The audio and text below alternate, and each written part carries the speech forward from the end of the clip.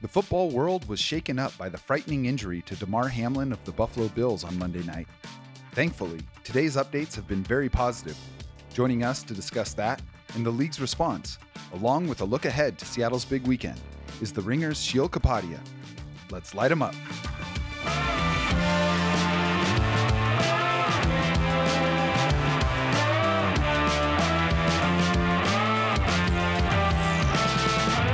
I'm Jackson Bevins, and this is Cigar Thoughts.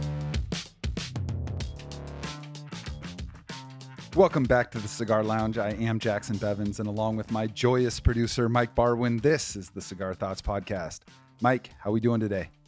Feeling honestly pretty joyous, Jackson. You know, after Damar Hamlin collapsed in the middle of Monday Night Football, felt pretty grim for a few days. Felt like we were moving through a haze covering the NFL at large, the sport of football, everything surrounding that. And so we got some great news today. So definitely feeling better about the entire situation, as I'm sure many people can relate to.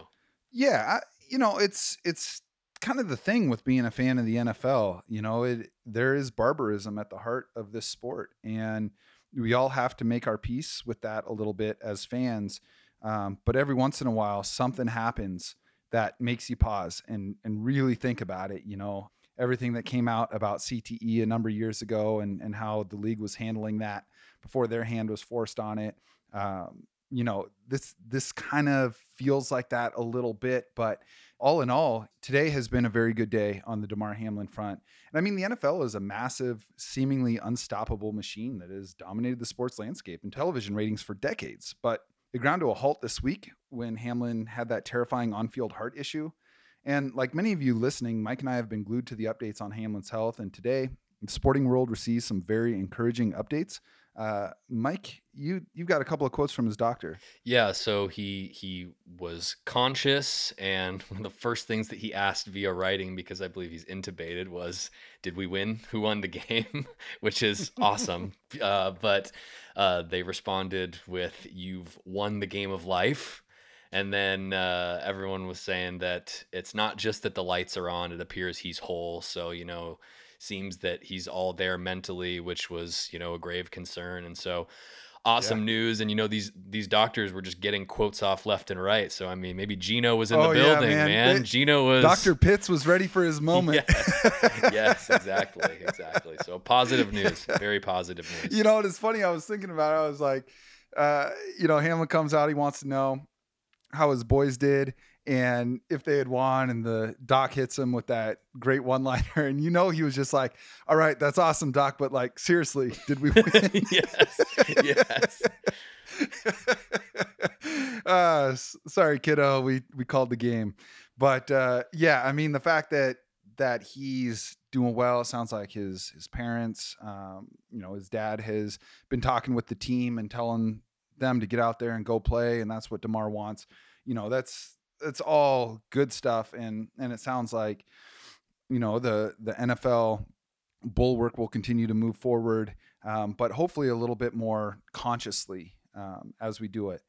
We're going to talk more about this specifically, what it could mean for the sport moving forward, as well as take a look ahead to the major implications of this weekend's games, especially the Seahawks matchup with the Rams that carries massive playoff import with it.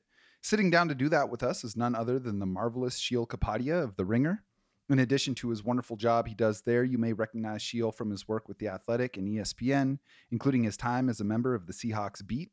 We're thrilled to have you back, Sheil. Thanks for coming in. Yeah, good to be here. Good to see you guys. Yeah, Sheil, it's been a very weird week. I think it's safe to say the recovery of Damar Hamlin, who by literally all accounts is just a wonderful person, is top of mind for all of us. Yeah, it's like you were saying at the beginning, right? We all sit down on a Sunday or a Monday night or a Thursday night, and like the on-field product, I mean, there's nothing better than it. I'm sure you guys, I've been watching it since I honestly don't know how old I was, probably 5 or 6 years old. And since then, I was just hooked. It was exciting. It was fun. I read about it, talked about it, listened to sports talk radio and then podcasts about it. And then you have the other side of it, which you mentioned, which you kind of, there are things you can sort of come to terms with the NFL, and then there's something like this, which was kind of just on a totally different level, something we had never seen before. And so it has been sort of a challenging week. Like, y'all, it's playoff, it's almost playoff time in the Right. NFL, and you're talking about one aspect of it, but nothing sort of felt right. And then finally got some good news, as you guys mentioned today. He's not totally out of the woods, and it's not a guarantee that everything's going to be okay, but just to kind of pass a certain threshold where we know he's communicating there through writing, and the doctors are encouraged, and positive signs and all that. So I was just refreshing, checking my feeds. Hey, come on, give me some good news. Give me some good news. Really every day since Monday night. And I'm sure they didn't want to overstate stuff until you actually could say something positive. And so that happened today. So yeah, absolutely a positive sign. Yeah, and today is really the first day since Monday night that I have felt like talking about actual football, and I just needed to hear that it was going to be okay. One thing I want to mention is the response of the NFL fan base, just not just Bills fans, but the incredible fundraising that has happened in the wake of this injury has been really remarkable to see. Well over $3 million, last I had heard, had been raised with this toy drive. That the original goal was 2,500. And I mean, how cool is it? The guy started a toy drive when he was still in college. I mean, he wasn't making any money yet. There's the Chasing M's Foundation that is receiving a lot of support now. It's at 7.5 million right now, by the way. Oh my gosh, 7.5 million. That's so incredible.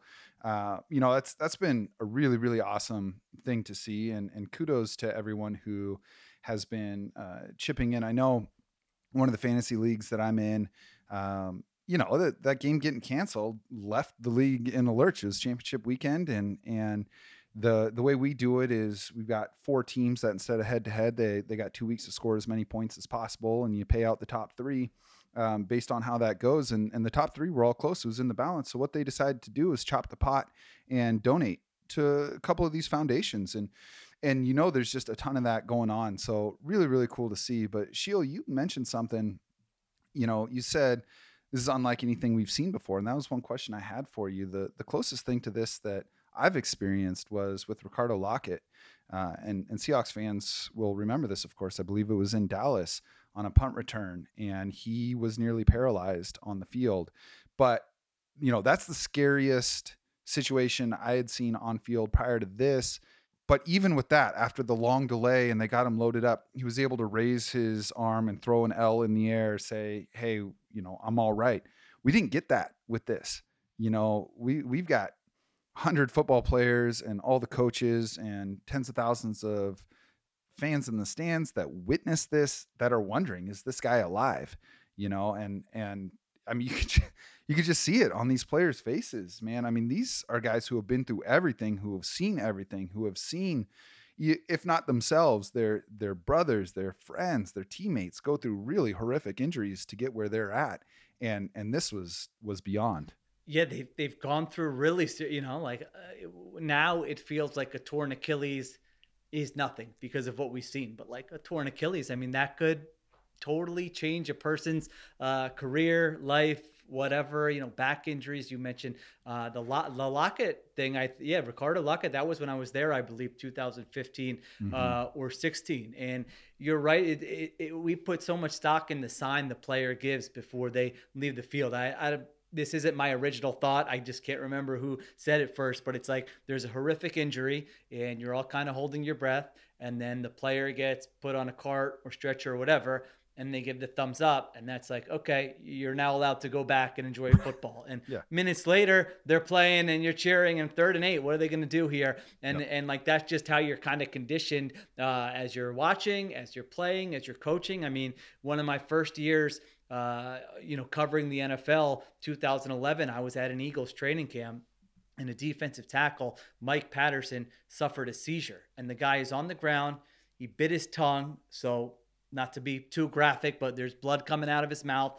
And it's similar. What reminded me with this Bill situation is you just watch the teammates, because the players know. I mean, they have the view. They might have seen or heard what's going on. And I just remember one player throwing his helmet down, and I'm like, oh my goodness, what is going on here? 15 minutes later, they were running the next part of practice, and luckily he was okay. He played again. He was fine. After that, but that part like always sticks with me, even when I'm just at a practice or at a game, and I'm just like, how do you go from seeing your friend, your brother, the person you're spending all this time with suffer something so horrific, and then 5 minutes later, 10 minutes later, 15 minutes later, you just have to be locked in to what you're doing. Like, I don't think that I could do that. They've sort of been conditioned to do that since they were probably in middle school, high school, whatever. But this was obviously something different, because it was life or death. It wasn't a torn Achilles. It wasn't a torn ACL. It wasn't even, even a horrific neck injury. Like, this was something totally different. And so in addition to commending what you said, I would give credit to the coaches, I think, here, Sean McDermott and Zach Taylor, because I don't know, the NFL is saying one thing, and Joe Buck was saying one thing during the broadcast, that they were told you have 5 minutes to regroup, and then play is going to resume. I don't know where that message came from. It came from somewhere, but it really looked to me like it was the two coaches who looked at their players, and as you guys know, NFL coaches sometimes that humanity, sometimes it's just like, keep playing, let's go, we have a job to do here, rally around. And they didn't do that, and they looked at their players and realized what was happening. And it really seemed to me they were kind of the driving force between everyone go to the locker room, we're not playing this game right now. So I thought that trying to take some positives out of some of this, that was another one for sure. McDermott and Zach Taylor. Yeah, both Sean McDermott and Zach Taylor really came through as leaders of men in that situation. And that's the part of the coaching job that I think is really easy for us to forget when we're criticizing them about plays that they're challenging, or timeouts that they're wasting, or play calls on 2nd and 10. You forget that these are leaders of men, and it's such a sharp contrast. I believe that Sean McDermott and Zach Taylor really are good, genuine people, but I also think that the expectations for coaches in the NFL have changed. It used to be a lot more leaning into just the barbaric nature of it. I'll never forget an interview I heard with Drew Bledsoe talking about his first training camp with Bill Parcells, and they were running wind sprints. And I think the deal was they weren't, it was the old Bear Bryant, wasn't giving them water, this kind of thing. And one of the linemen passed out and was laying there. And, assistant coaches, paramedics were working on him, and Parcells walked by and told one of the coaches, when he wakes up, tell him he's been cut. And Drew Bledsoe, realizing, holy shit, like this is the league, and so now you've got just a different approach to that, a much more, like you put, human approach. And I think that's really, really important to keep in mind, that these were two men who were leading their teams in a very, very important game.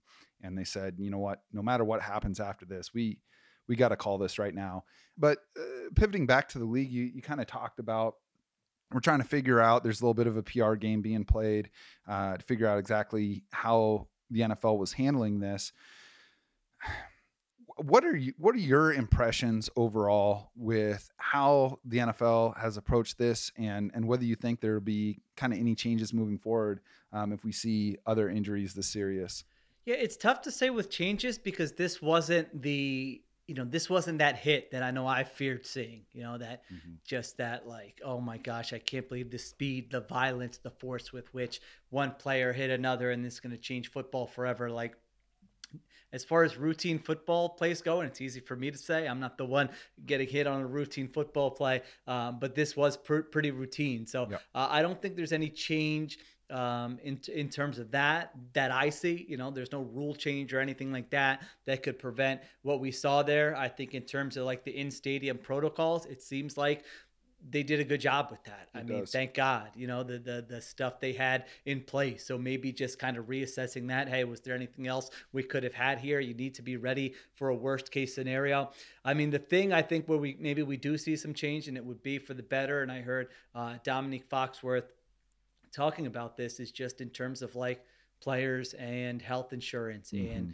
what's covered, and when that stuff starts getting covered, the sort of risk that they have every time they play, where everybody's not getting paid $10 million a year, and they might play 2 years, and those 2 years might change what they need medically for the rest of their lives, those types of things. So I generally view it a little cynically, with the Hmm. league, with ownership. Just being honest, like I don't like giving them the benefit of the doubt on this stuff, because too often we've seen their instincts are not good. And even, like, I was trying not to be too cynical, but with like the money raised for Damar Hamlin's foundation, and the owners, pitching in 10,000, 25,000, like, that's great. Don't get me wrong. You appreciate that they did that. There are bigger issues. Like, there are, the Yes. next time that collective bargaining agreement comes up and you're negotiating, like, are you going to be willing to talk about what happened here, and what you could do for players to give them a little bit more security after their playing days are over, or even when they are playing. So maybe we see some changes there. Honestly, most likely probably don't. We'll all be watching this weekend. We'll all be watching the playoffs. We'll Yep. hope that Damar Hamlin's fine. And then the next thing something catastrophic happens, we'll have the conversations again, and then we'll watch again, and we'll forget about it. I mean, it's sad. I hope that's not the case. Hopefully, if this were something that were to spur some change, that would be fantastic, and maybe it will. It feels like that's usually the cycle that we kind of get in. Yeah, and the CBA stuff is what I was going to ask you about next. So I'm glad you touched on it, because they just agreed to one pretty recently, and it's hard to make these changes, in the middle of a collective bargaining agreement period. Uh, but to your point, I mean, this is something that, yes, I'm with you. It's great that these owners kicked in some 5-figure donations. That's better than nothing. It does feel like PR though, because one of the losses that the Players Association took in this last collective bargaining agreement was the benefits, the post-playing benefits. It's something they pushed hard for, and a lot of their coverages took a hit. The NFL pushed really hard against taking better care of these players. When it was actually time, chips down, that was not something they were willing to budge on. That is something they fought hard for. And as they look to increase the number of games that are played, it's really difficult to square up these feelings like, okay, you know what? Yeah, we want to make sure Hamlin's taken care of, with the way that they approached the negotiations a couple years ago. Yeah, no, it's well said, and honestly, it's probably like my job. Other, like, if you're in the media, it's probably on you to sort of find out what are the facts, use your voice, use your influence about what you think is right. That was one thing I heard Foxworth talking about, is that, like, the public pressure does matter, and who's winning that PR battle. Is it ownership saying, hey, the players are being too greedy, or is it the other way around? And it's like, you can look at it and say, well, the players agreed to all this, but it's a negotiation. You're not going to get everything that you want. So hopefully stuff like this kind of brings those conversations more to the forefront. I think, so again, someone like Foxworth or whoever who can make people more educated on kind of what's going on behind the scenes, what typically goes on behind the scenes, there can be a little more balance and a little more security for the players, given, what we saw and what kind of those worst case scenarios are. Yeah, the thing about this particular incident that sets it apart from the other major on-field injuries and stuff that I've seen in my lifetime is that the talking point has been bigger than sports, and it is now, it's a major trending topic on Twitter all week. It's been a talking point in non-sports talk shows and political talk shows and things like that. So I'm hoping that the increased pressure and visibility of it does lead to some increased benefits to players by the league in the future. But I know that we're all breathing easier knowing that DeMar is breathing easier as well. And I do want to switch the focus, if I can, to the Seahawks game this past Sunday.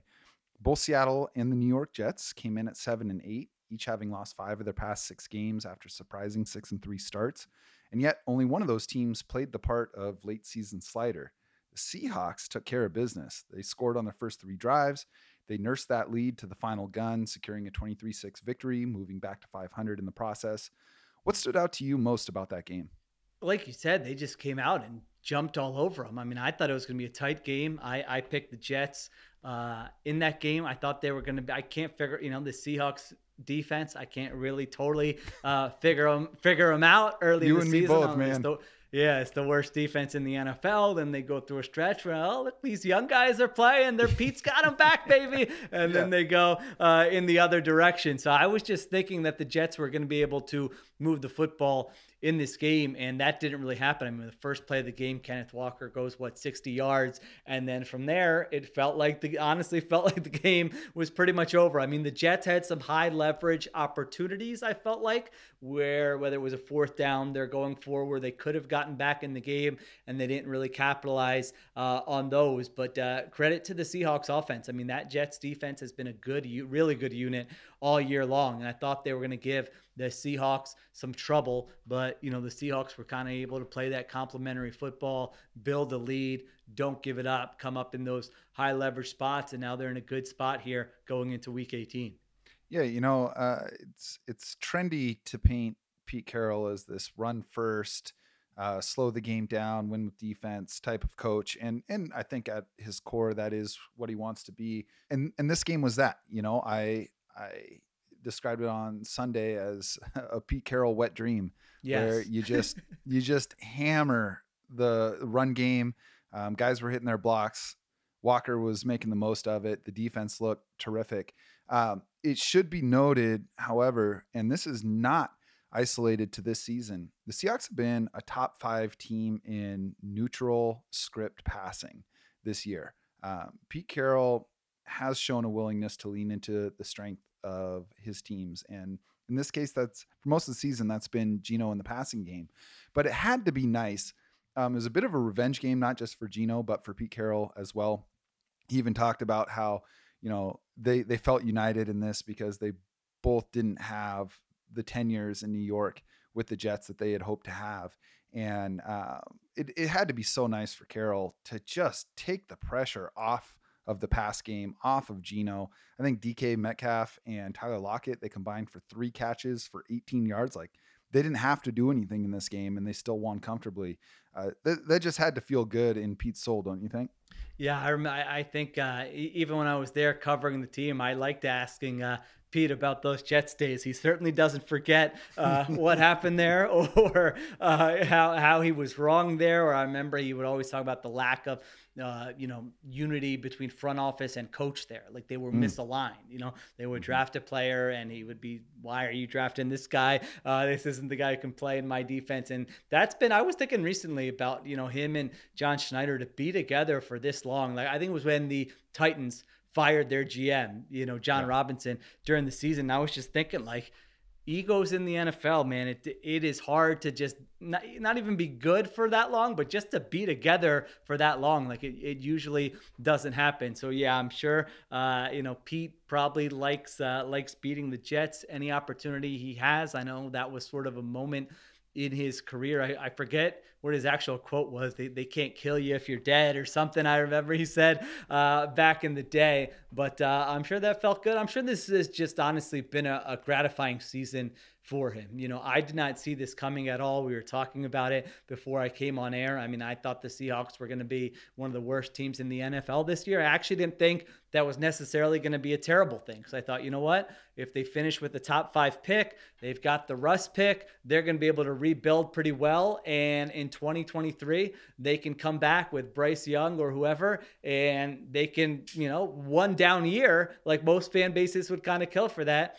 And honestly, it didn't happen. I mean, they surprised me. They've had an efficient offense. You mentioned it. The passing game has been their strength with Geno. It's so rare to have these young players contributing to the degree that the Seahawks are having the young players contribute. So I had him. I think I had Pete as my coach of the year at like the midway point of the season. They've had some ups and downs since then, so I don't think that would be my final vote. But it's I'm sure for you guys, the best seasons, I always say, are the ones that kind of come out of nowhere, where you have no expectations and you're like, all right, this is what we do. We sit down on Sunday and we watch. And then, oh, they won a game. Oh, they won another game. Hey, this season's kind of fun. I mean, those to me are the most fun seasons, because when you have a really good and talented team that everyone's picking to go far, then you kind of always have that sense of dread. Like, you know what? You make the second round of the playoffs and lose, that's going to be a disappointment. So that's kind of how I view it for the Seahawks this year. It has to have been a really fun season for you guys, right?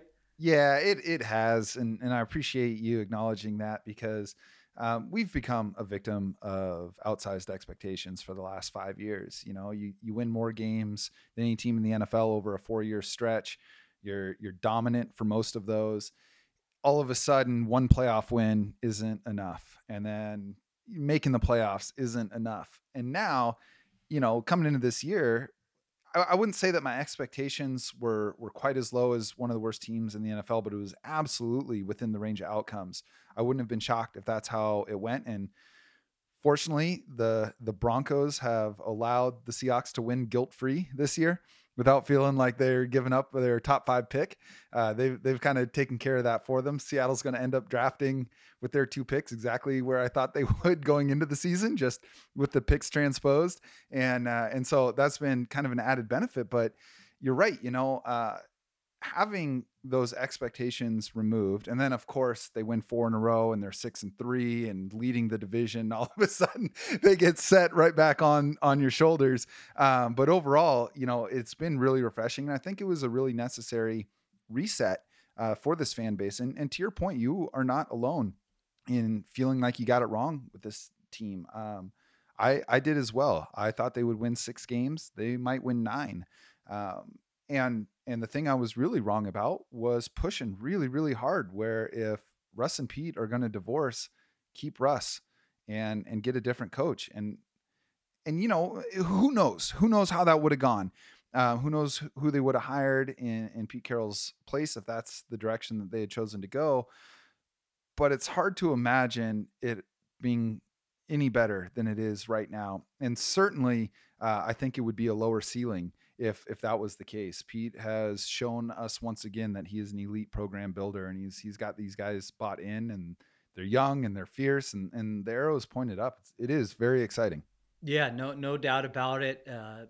With Russ, it's kind of funny just looking. But now I feel like all his good seasons, like, no, those aren't even acknowledged anymore. I'm like, no, I watched this guy. This guy was a really good player, but the way he's played this year has been so bad, and they've been so disappointing that now, it's kind of shifted all the other, he was never good. And, and it's like, well, no, trust me, with my eyes, I've seen him. He was really good. So I don't know what, I didn't think his floor was as low as it's been this year in Denver. I could buy the idea that he was a declining player and he wasn't going to be great, maybe like the 16th best quarterback. They were going to finish 8 and 9, but to see the way that thing went in Denver, I mean, sometimes when a player goes somewhere else, you kind of find out how good the coaching was in the previous place. You know what I mean? Like, yes. when Antonio Brown left Pittsburgh,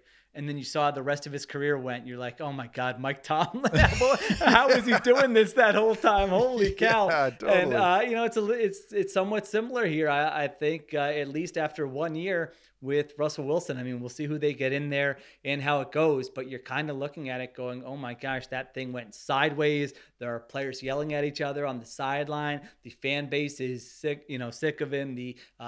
Some players are yelling at him coming off the field, like all that stuff. And, there was some of that stuff in Seattle and it was kept in house, but man, they won a lot of games. They had a good offense. 8 out of 10 years with Russell Wilson. They were in the playoffs all but 1 year, 2 years with Russell Wilson. And so it's kind of another credit to the coaching staff there, along with acknowledging that the 2022 version of Russell Wilson is not who he always was. No.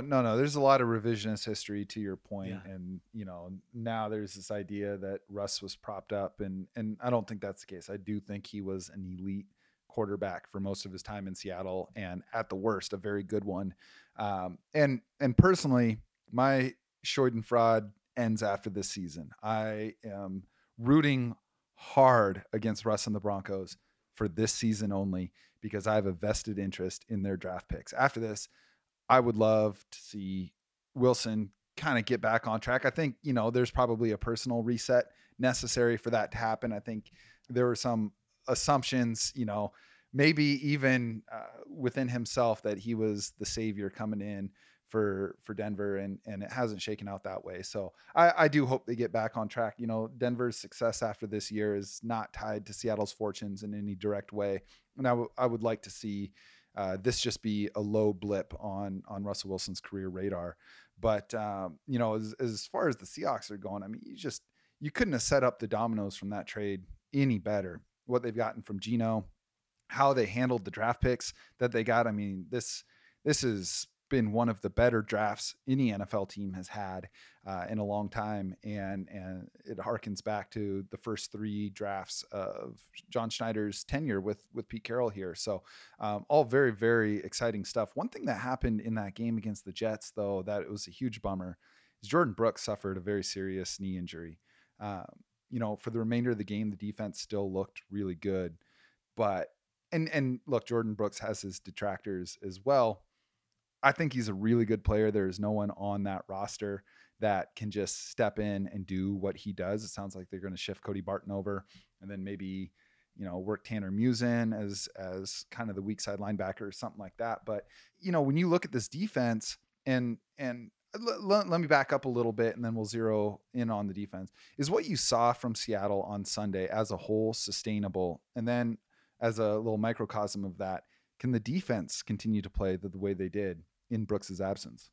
Yeah, I think offensively, you were mentioning like the pass rate. I think it was a good acknowledgement that they haven't had it with the run game for most of the season. Just if you look at DVOA or your eye test or whatever numbers, and part of that has been to obviously the massive injuries, and now you have Kenneth Walker back, so maybe you can get more out of the run game. But offensively, it's been sustainable. I mean, they've been pretty consistent. Not that every week has been perfect, but I feel like, they had some bumps in the road here in the second half of the season. But overall, I think they've had an above average offense there with Geno Smith executing the offense. He's made some really high level throws for them. Some, if you just took his 10 best throws of this season, I'm not going to say they'd be up there with anybody, but they'd be up there with most quarterbacks in the NFL.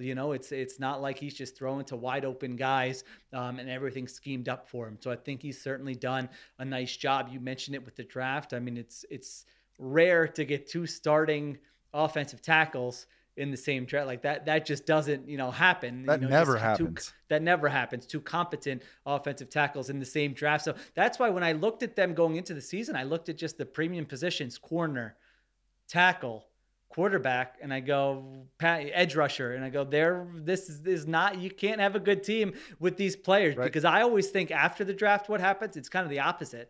It's that you look at teams and you go, well, no, they drafted this guy, and this guy. They're going to be okay. And what you find out most of the time with most teams is that the rookies can't contribute at the level at which the Seahawks rookies are contributing this year. So, I think offensively it's sustainable. Defensively, I have my questions. I mean, you mentioned it, Jordan Brooks, 161 tackles or something, top 5 in the NFL. Yep. What's a bummer? I hate seeing guys get injured this late into the year, because then it affects the start of the following season. So I think their defense is probably going to play to the opposing offense. You know what I mean? Like if they play a great offense, I could see them getting picked apart. It's going to come down to some high leverage plays. Do you get some takeaways? Do you bend but don't break? Do you get some stops in the red zone? Those types of things. I still think they kind of have a talent deficit on that side of the ball where they just need sort of better players there, which I'm sure they'll address in the offseason. But I think they're, a mediocre to probably slightly below average defense. And so honestly, a lot of defenses are bunched in that middle group. I was trying to think today of what defense I trust, and it's probably the 49ers, and that's it. And the 49ers just got lit up for 365 by Jarrett Stidham. So I know. And that's the defense I trust. So it's just hard to play defense in the NFL in 2022. Yeah, it's a reminder that everybody in the NFL is really fucking good at football, Yeah. and that even the bad teams, quote unquote bad teams, have a lot of really good players on it. You just don't make it to this level without having insane talent. One thing that was a really positive development that we've been waiting for all year was the pass rush in this game. And during their 4-game win streak, they got a bunch of sacks. And a lot of it was being caused by Uchenna Nwosu, who has been just an absolute revelation this season for the Seahawks and a really underrated offseason move. But Darrell Taylor got 2.5 sacks. And we had a number of your former colleagues on the Seahawks beat on this show leading up to the season. And I'd ask them, who's the player that you're expecting to take the leap this year? To a man, they said Darrell Taylor, and it hadn't happened. And then he went ballistic on Sunday. And you're right. If you're going to beat good teams, you have to be disruptive. It can't just be getting stops in the red zone or counting on getting stops in the red zone. You need sacks, you need turnovers. And that's what this team did. And I think that if that's something that they can continue with, if they can continue to get 3, 4, 5 sacks in a game, it takes a lot of pressure off of whoever's filling in for Jordan Brooks and certainly makes things easier on the back end of the defense. Yeah, no doubt. Those sacks are drive killers. The way they want to play defense, I think they're the second highest rate of zone coverage in the NFL, the Seahawks. So we kind of know how they want to play. Now it's different than those, as you guys know, those, Richard Sherman Seahawks teams. They're mixing in more split safety looks along with that cover 3, but it's still going to be a zone heavy scheme where you're trying to create disruptive plays up front with your front 4. So if he can go on a run here, whether it's this weekend or into the playoffs, that would obviously be huge for them. I saw somewhere, and I want to say it was Football Outsiders, but they were saying your chances of scoring on a drive where the offense suffers a sack is something like 20% of what it is if you don't have a sack. Like one play like that totally derails an offense. You called it a drive killer. It's the perfect way to describe it. And Seattle just needs more of that. And as they move into this big game against the Rams this weekend, this is the biggest regular season game the Seahawks have had in quite some time. And, when the schedule came out, I definitely thought that the Rams versus the Seahawks in week 18 was going to be one of those games where you had one team with major playoff implications and one team that didn't. And that is the case. It's not the teams that you would think going in, but these Rams are also a little bit different version than the ones that played Seattle a few weeks ago. And the Seahawks barely squeaked out a victory thanks to the last minute touchdown by DK Metcalf. But the Rams offense has looked much better of late. And I don't think it's a coincidence that improvement lines up with their acquisition of Baker Mayfield. Sean McVay has had Pete Carroll's number since coming into the league. I don't think this matchup is as lopsided as their records would indicate. When you look at this game, in your eyes, how do the Seahawks match up with this version of the Rams? Yeah, it's kind of like you said, McVay's had Carroll's number a little bit. I've been impressed with the job McVay has done. I feel like he sort of, if you don't like McVay, it's because, you just kind of think it's this pretty boy offensive schemer who gets too much credit. And I mean, he had really an unprecedented start to his career. 5 years, he's in the Super Bowl twice. He wins it once.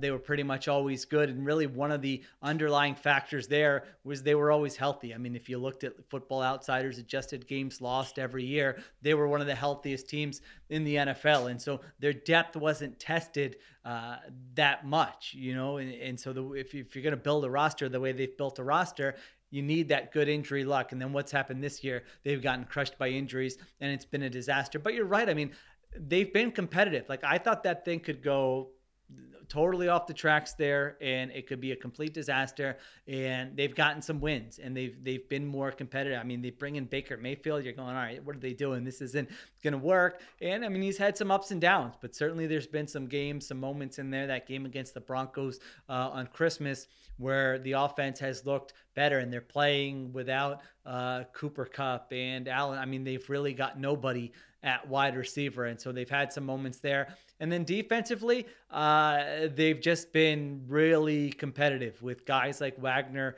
and Jalen Ramsey. It's just like, those guys aren't going to, they're not in the business of going out there and going through the motions. I mean, they've been through it year in and year out. And so, yeah, I don't think it's a gimme. I think the line is 6 right now. I would not be surprised if this ends up being one of those weird Seahawksy type games that comes down to the wire and is actually, a field goal wins it in the final 2 minutes or something.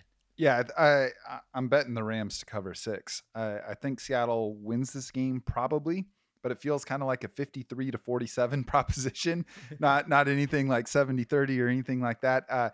You did touch on one point there that I think is really important that we as fans keep in mind, and that is injury variance and just the massive impact that has on the success of teams. And, it's not coincidental in my mind that the Rams have been one of the least injured teams during McVay's tenure. In fact, they have, prior to this year, had the fewest games lost to injury of any team in the NFL by quite a bit over the last 5 years. And I think in the middle of the league, I think for most teams, it really is random variance, but the Rams medical staff is hailed across the league as being the best. And it's a really cool investment that team has made in their medical personnel, and it's borne out for them. They have been really healthy and they've turned that into a lot of wins, but this is the first time they've really faced that kind of adversity. And you're right.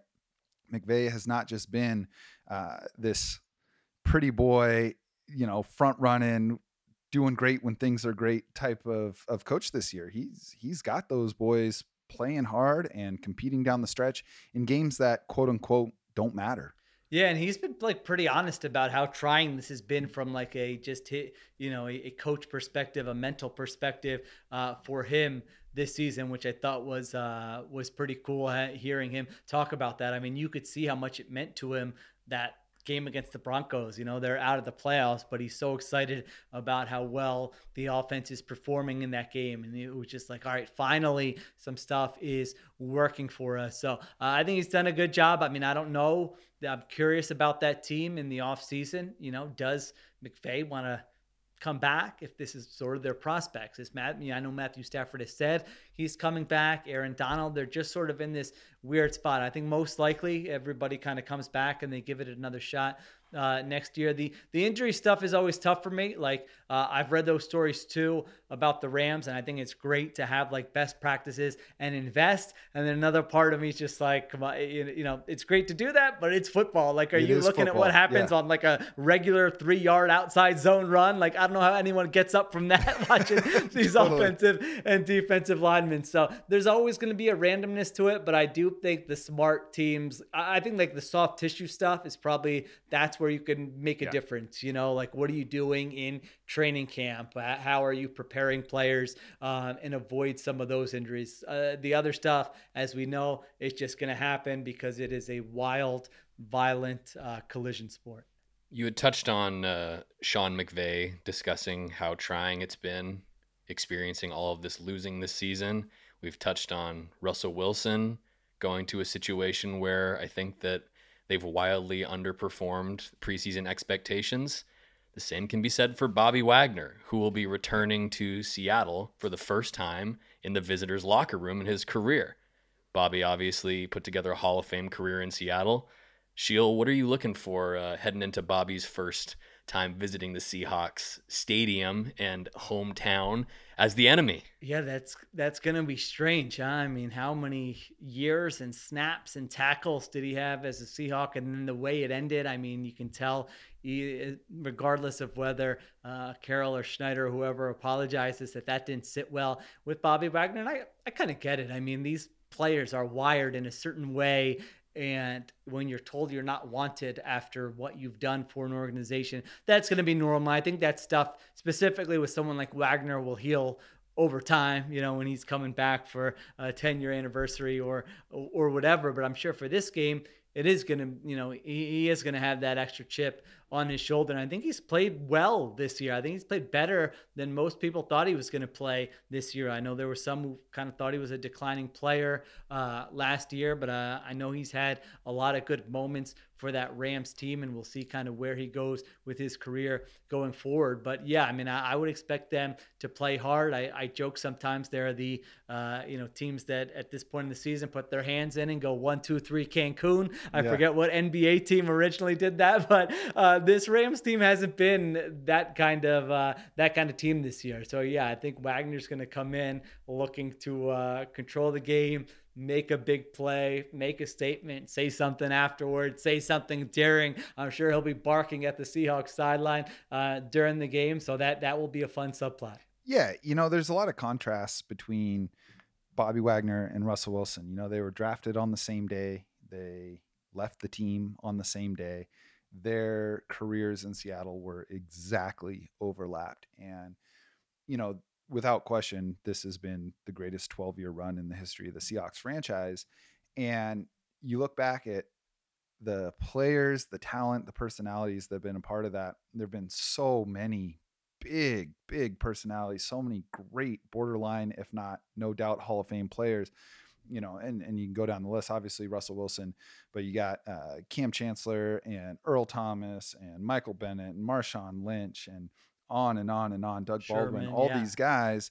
Yeah. And I would say that the Seahawk of this era has been Bobby Wagner. And he was the steadying force through all of that.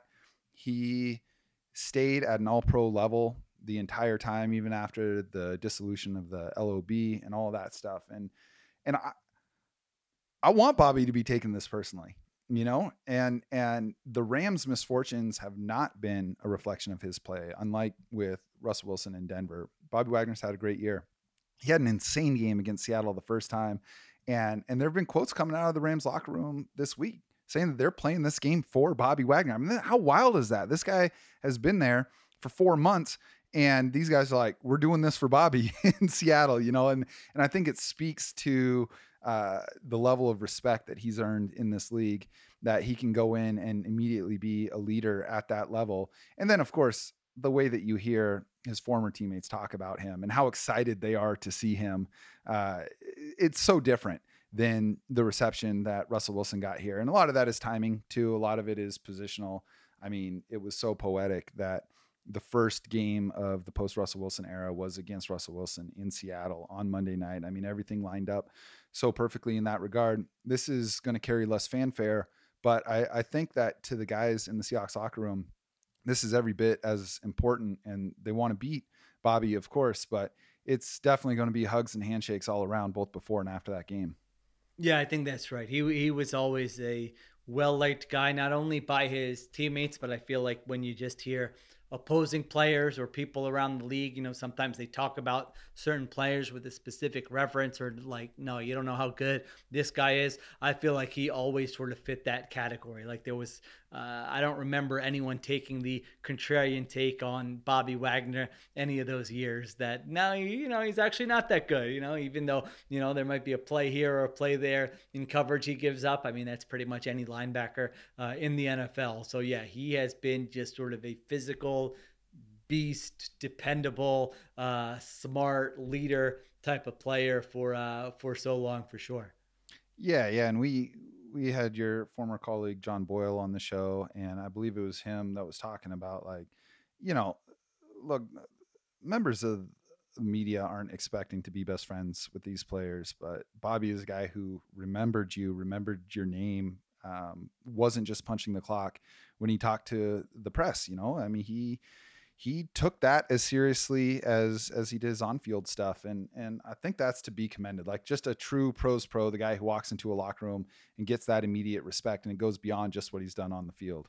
No doubt. He was always available, always friendly, always asking you how you're doing, making small talk, all that stuff. Like you said, I try not to put too much into that, because it's like, as a reporter, you're in there for 45 minutes. And so I'm like, I'm not going to judge whether a guy is a good guy or a bad guy based on that. But he was always someone from a reporter, from a media's perspective, who kind of, I think he also had a business savvy to him too, that, knowing that, hey, you talk to the media, you say something, you get your face out there. You're not just a helmet and a number. People are going to remember you a little bit more. You're more marketable. So I think he had that going for him as well. So obviously this game on Sunday carries major importance as far as Seattle wanting to get in the playoffs. One, I think psychologically there's a huge difference now with the 17 game schedule between finishing 8-9 and 9-8, right? I mean, it does feel dichotomous. It's a winning season or a losing season. Unfortunately, if Seattle wins, it does not guarantee them a playoff spot. And the responsibility for that falls at the feet of Seahawks players and coaches. They had their chance at 6-3 to control their destiny and make sure they got in. They didn't do that. They lost 5 of 6, but now they are in a position to make it happen. But they got to beat the Rams, and then the Lions have to beat the Packers on Sunday night. There's no other way around it. There's no other permutations to factor in. So they flexed Lions Packers to Sunday night. It takes a little bit of the drama out of it. As a Seahawks fan, I would love to see those two teams or those two games being played side by side so that no one knows, whether they're in or out before kickoff. But if the Seahawks do win, it does technically eliminate the Lions from the playoffs. That said, if there's any team in the NFL right now, any coach in the NFL right now that I can count on to have his team up and playing, even in a game that doesn't necessarily matter as far as playoffs go, it's Dan Campbell and the Detroit Lions. And I think for that franchise, the difference between finishing 9-8 and 8-9 is massive because of how many losing seasons they've had and what it would, tell their fan base and tell the guys in that locker room if they can go out, especially after the rough start that they had, and finish 9-8. But as you look at that game, just from someone that covers the NFL, in your perspective, how likely is it that Detroit pulls off the upset on Sunday? They've got a great shot. And, I usually don't like whining about this type of stuff, but I think it's nonsense that the Lions Packers game is not on at the same time as the Seahawks game. And it's something that's totally avoidable, based on how you want to do the schedule. I mean, those motivations should be aligned. You should have, if you have 3 teams fighting for the same playoff spot, they should be playing at the same time. They shouldn't be going into their game knowing whether it matters or doesn't matter. That like you said, they're going to play hard regardless. At the same time, there's a difference between playing for your pride and your film and playing for a playoff spot where you've worked the past, 8 months, whatever it is, trying to earn this opportunity, especially a franchise like the Lions, who like getting to the playoffs. I mean, that's like a team like the Seahawks winning the Super Bowl for the Lions. So first, I think the NFL did a terrible job there. I don't know why they do it this way. It's ridiculous, and it shouldn't be that way. Having said that, I think the Lions have a great shot. The Lions offense is legit. Like, I kept waiting and waiting and waiting for it to come back down to earth.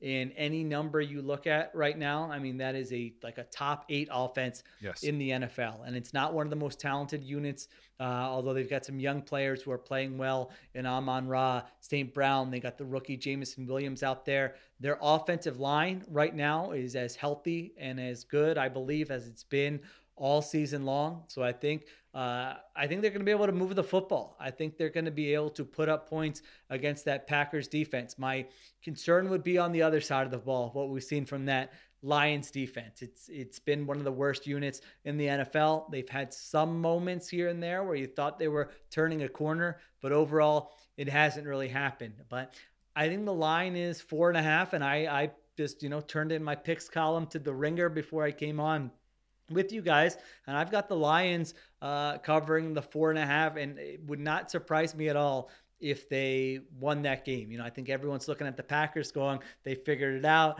They're back. And that's another coach who I think has done a really good job, because I thought that thing was falling apart a month ago, and it hasn't. At the same time, I don't trust their defense, and they've been getting these big plays on special teams, which maybe they get another one, but you can't really count on that. And so I think that's going to be a fun game that's going to come all the way down to the wire. And like I said, I think the Lions have a real shot to win that game. Yeah, I hope you're right, man. It's tough when you got an Aaron Rodgers led team that's playing this well aside from Aaron Rodgers. I don't think he's been as good as he's been the last couple of years when he's been winning MVPs, but it's not like he's washed. This is not a Russell Wilson season from him. He was dealing with a lot of adversity just from a roster standpoint, with injuries, with a bunch of untested wide receivers, losing who I think is still the best wide receiver in the NFL in Devontae Adams. And it took them a while to figure that out, but they're getting healthy. They are a scary, scary team. And it would just be so cool to see Detroit knock them off. I get where the NFL is coming from. They want to see Aaron Rodgers in a win or go home game in prime time. But for the good of the league, I'm with you, man. I really wish those games were being played side by side.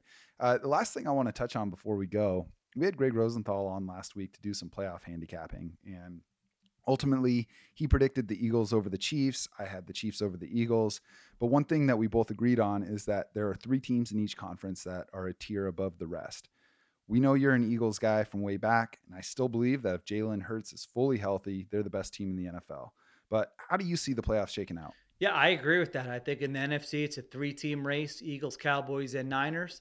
In AFC, it's the Bengals, Bills, and the Chiefs. I mean, I would be genuinely surprised if it wasn't one of those 6 teams hoisting the Lombardi, if it weren't 2 of those 6 teams play in the Super Bowl, having, with the caveat that anything can happen and crazy stuff happens. And listen, this could look really stupid a month from now. But I think I picked before the season, I picked the Bills. I forget. I think I had picked the Bills over the Bucks. I was wrong about the Bucks. I didn't think they were going to be not this yet. team. Not yet. Well, I'm counting them out. Talk about a 1-2-3 Cancun team. I mean, that team's been checked out since like mid-November. That's been the worst watch in the NFL, the Tampa Bay Bucks. But you're right. They're still going to be in it here. I don't think they're going to make a lot of noise. No. And then the halfway point of the season, I think I got to do a new prediction for the Ringer, and I said Bills over the Eagles in that one. And so I've been on the Bills for the entire season. I'm going to stick with the Bills here. I think it doesn't always look like it looks a little uneven at times. They'll turn the ball over, and then you look up, and guess what? They won by 10 or 14 or 21 points once again. So they can make up for mistakes and bad possessions and all that stuff. Obviously, the DeMar Hamlin stuff, who knows how that affects the team. I'm not going to pretend I know the answer to that. But if I'm just basing it on body of work through 17 weeks, I like the Bills, and I'll stick with the midseason prediction and go with the Eagles to make it there and lose, although it would not shock me at all if the Cowboys or Niners got there. But I'm with you. If Hurts is healthy, just watching kind of the issues they've had here the past couple of weeks, a lot of them, the answer has been, well, Minshew is playing and Hurts is not playing, and Hurts can get you out of some of these tough situations. So that's my prediction. Bills over Eagles. I'll stick with that from what I had about 8 weeks ago or so. Yes. So Bills over Eagles was my preseason prediction. And when I say Chiefs over Eagles, I mean, we're talking coin flip, right? And I would throw the Bengals in there too, because the Bengals have had the Chiefs number incredibly over the last year. But you're right. It's going to be 2 of those 6 teams, I think. But if you had to identify a couple of dark horses outside of that top tier, who do you think is going to make the most noise outside of those 6 teams? All right, I'm looking at my little playoff sheet here that I've been working on this week. It's not going to be the Vikings. It's not going to be the Bucks. I think whoever wins this 7 seed, honestly, could certainly win a playoff game. All 3 of those teams, Seahawks, Lions, or Packers.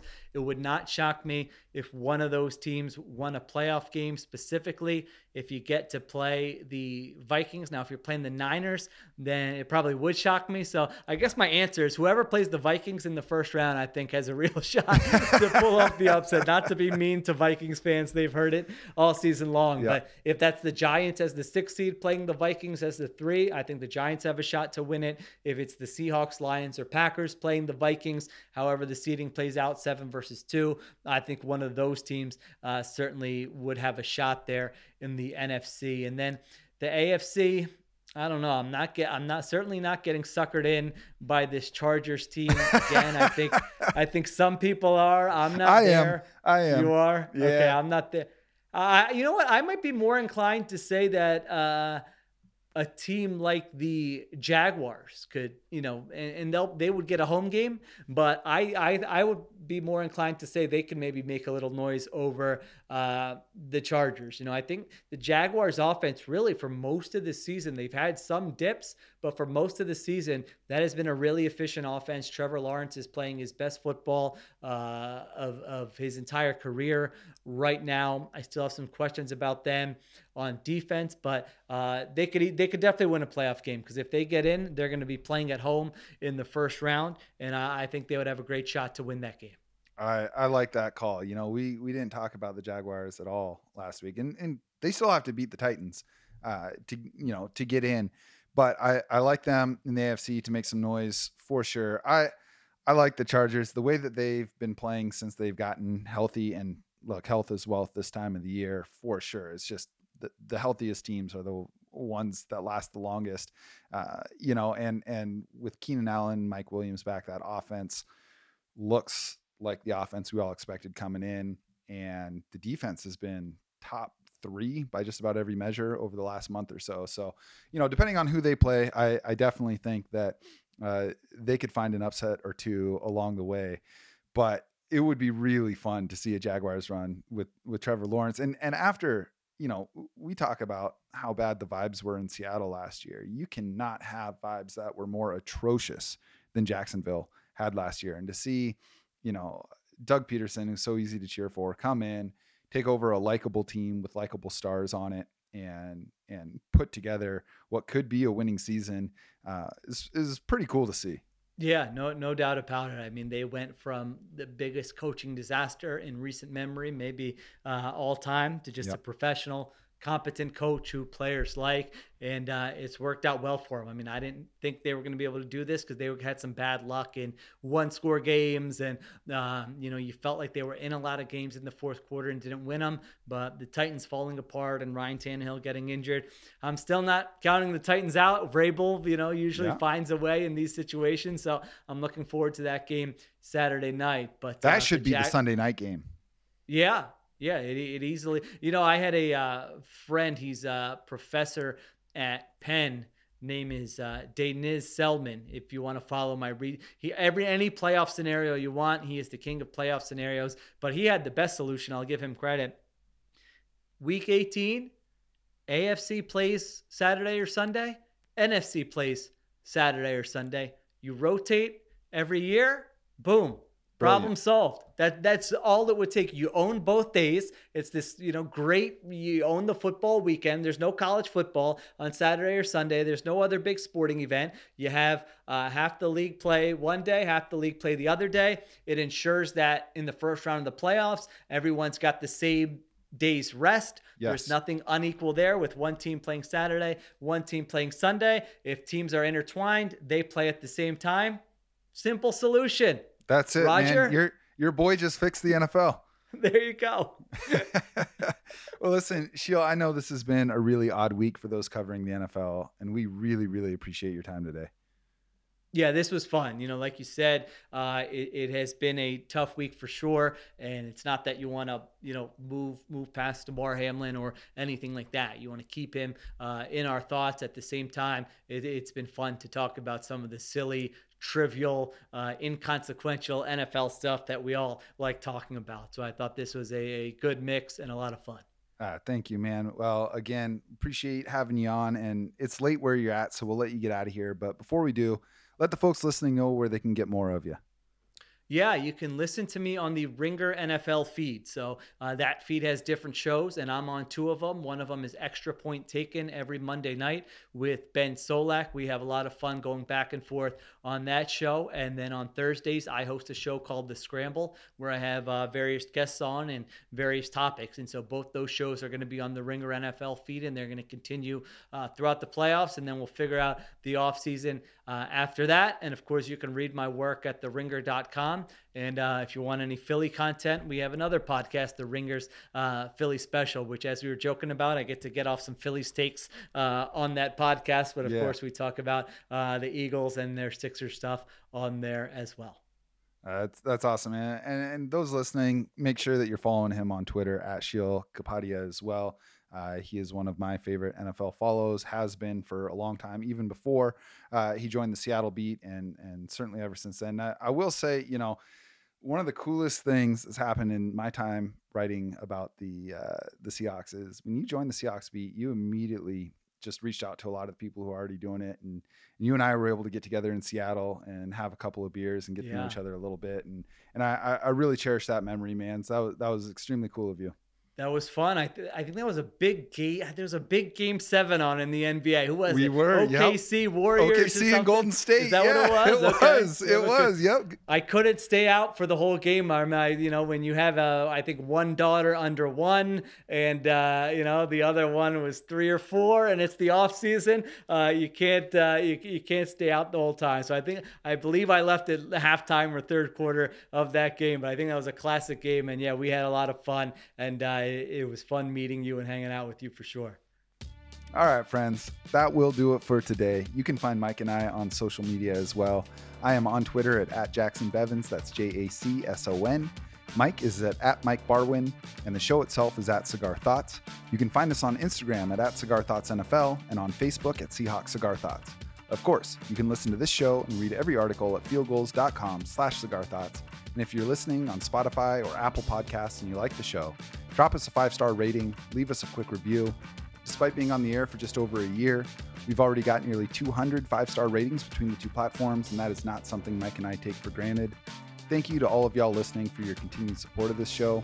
We know you've only got so much time for audiobooks, music, and podcasts, so it's an honor to be a part of that for y'all. Please know that by sharing the show on social media and with your friends, you give us the juice to keep making this happen. We'll be back soon, but in the meantime, onwards and upwards, my friends.